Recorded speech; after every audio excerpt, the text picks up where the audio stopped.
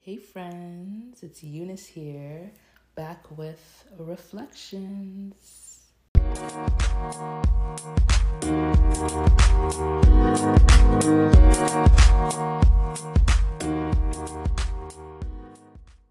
Writing down the vision spoken to you by God will be a visual reminder of your future when.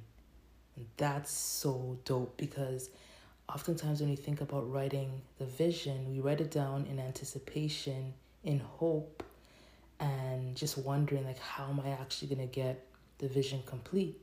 But this kind of turns that whole idea that doesn't work.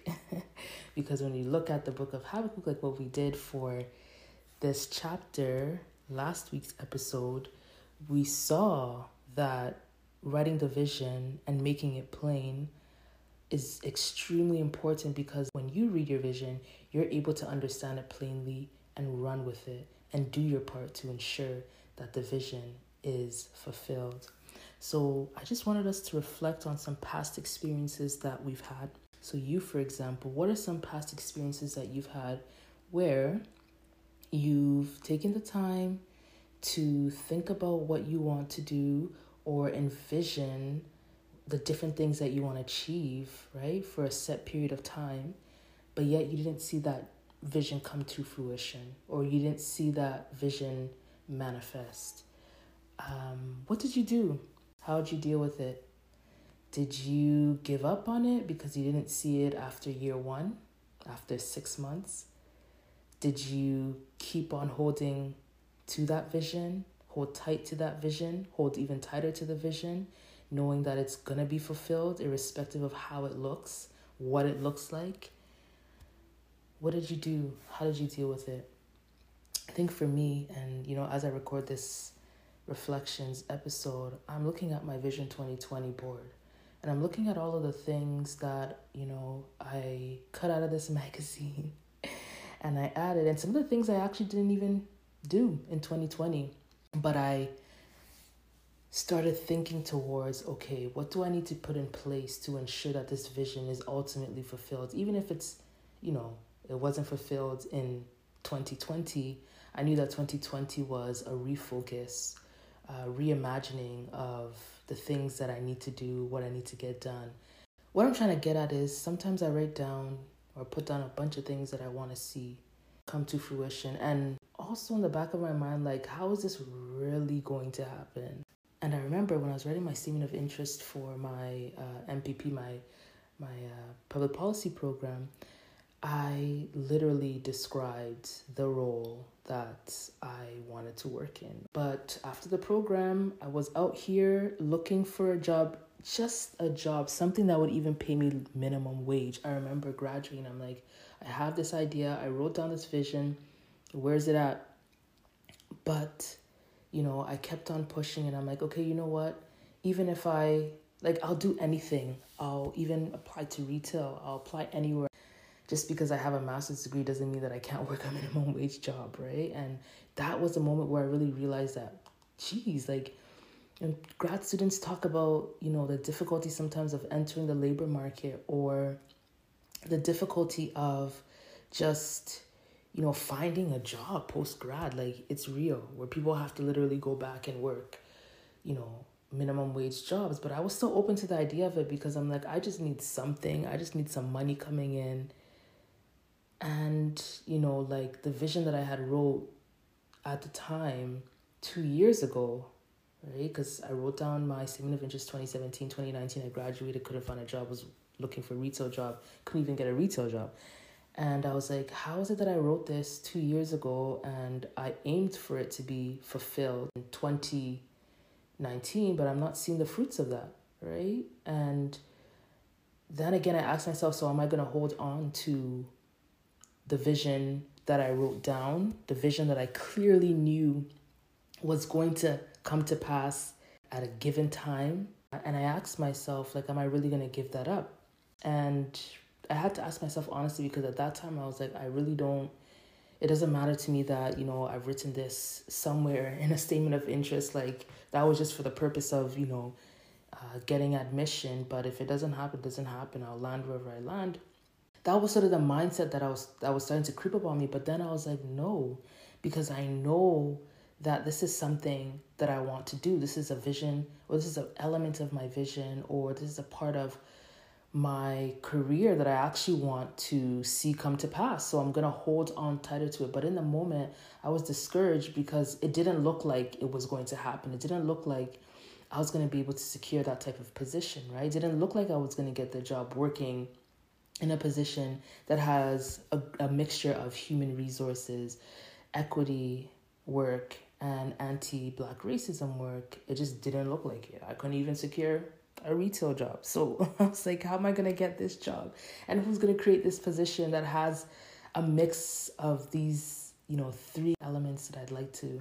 But that just tells you the power. And even going back to the quote that I started off this reflections with, like writing it down then becomes a reminder. It's a record that I wrote this before. Even though in the moments leading up to it, even though I didn't even see that the vision was up ahead necessarily, like around the corner, or the fulfillment of the vision was around the corner, I still had to hold on to it. I still had to keep it moving. I still had to believe. I still had to entrust it into the hands of God, knowing, right? And I think one thing that, one of my friends told me when she listened to last week's episode that stuck out to her is trust God to fulfill the vision in due time. And that's really powerful because, again, I'm not of the opinion, I do not subscribe to the school of thought that you write something down, or maybe not even write something, you dream something up, you think something up, you envision something up, and you sit there and you wait for God to drop it in your lap. I am not of that school of thought. I do not subscribe to that philosophy.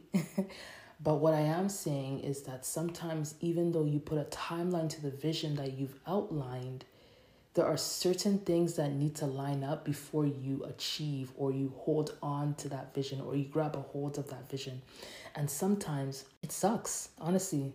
Like, for lack of better terms, it sucks when you've believed that X and Y you'll receive, during Year Vision 2020.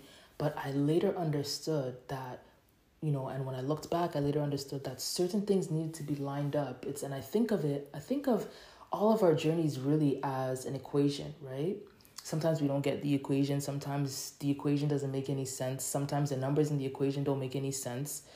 But we still trust that the digits that we end up getting on the other side of the equal sign, on the right side of the equal sign, are actually legit, right? Or the answer is right. And so I think that in our individual journeys, when we don't see things really adding up, the equation just doesn't make sense, or the math just doesn't add up, or whatever it might be, just trust that if God gave you that vision, if God ordained that vision, if God confirmed that vision, it's going to come to pass. So yeah, just wanted to share a bit about that and hear your perspectives, like you can send me a message, anytime. If you want to talk, I know lots of people have been messaging and wanting some career coaching. And I think that's really, really great, because once you've identified, for example, a career that you want to secure, you want to write it down and have a record of it that you can go back to. There's so many times where I go back and I'm like, what? This was actually on my vision board. Like, I'm looking at my vision board and I'm seeing that my vision board says we are trailblazers. I've seen so many trailblazers coming up in this time, breaking new ground, working in professional settings, being resilient. All of these things that I'm seeing, bright days ahead, bring the bold. And that's something I was talking about earlier in the year.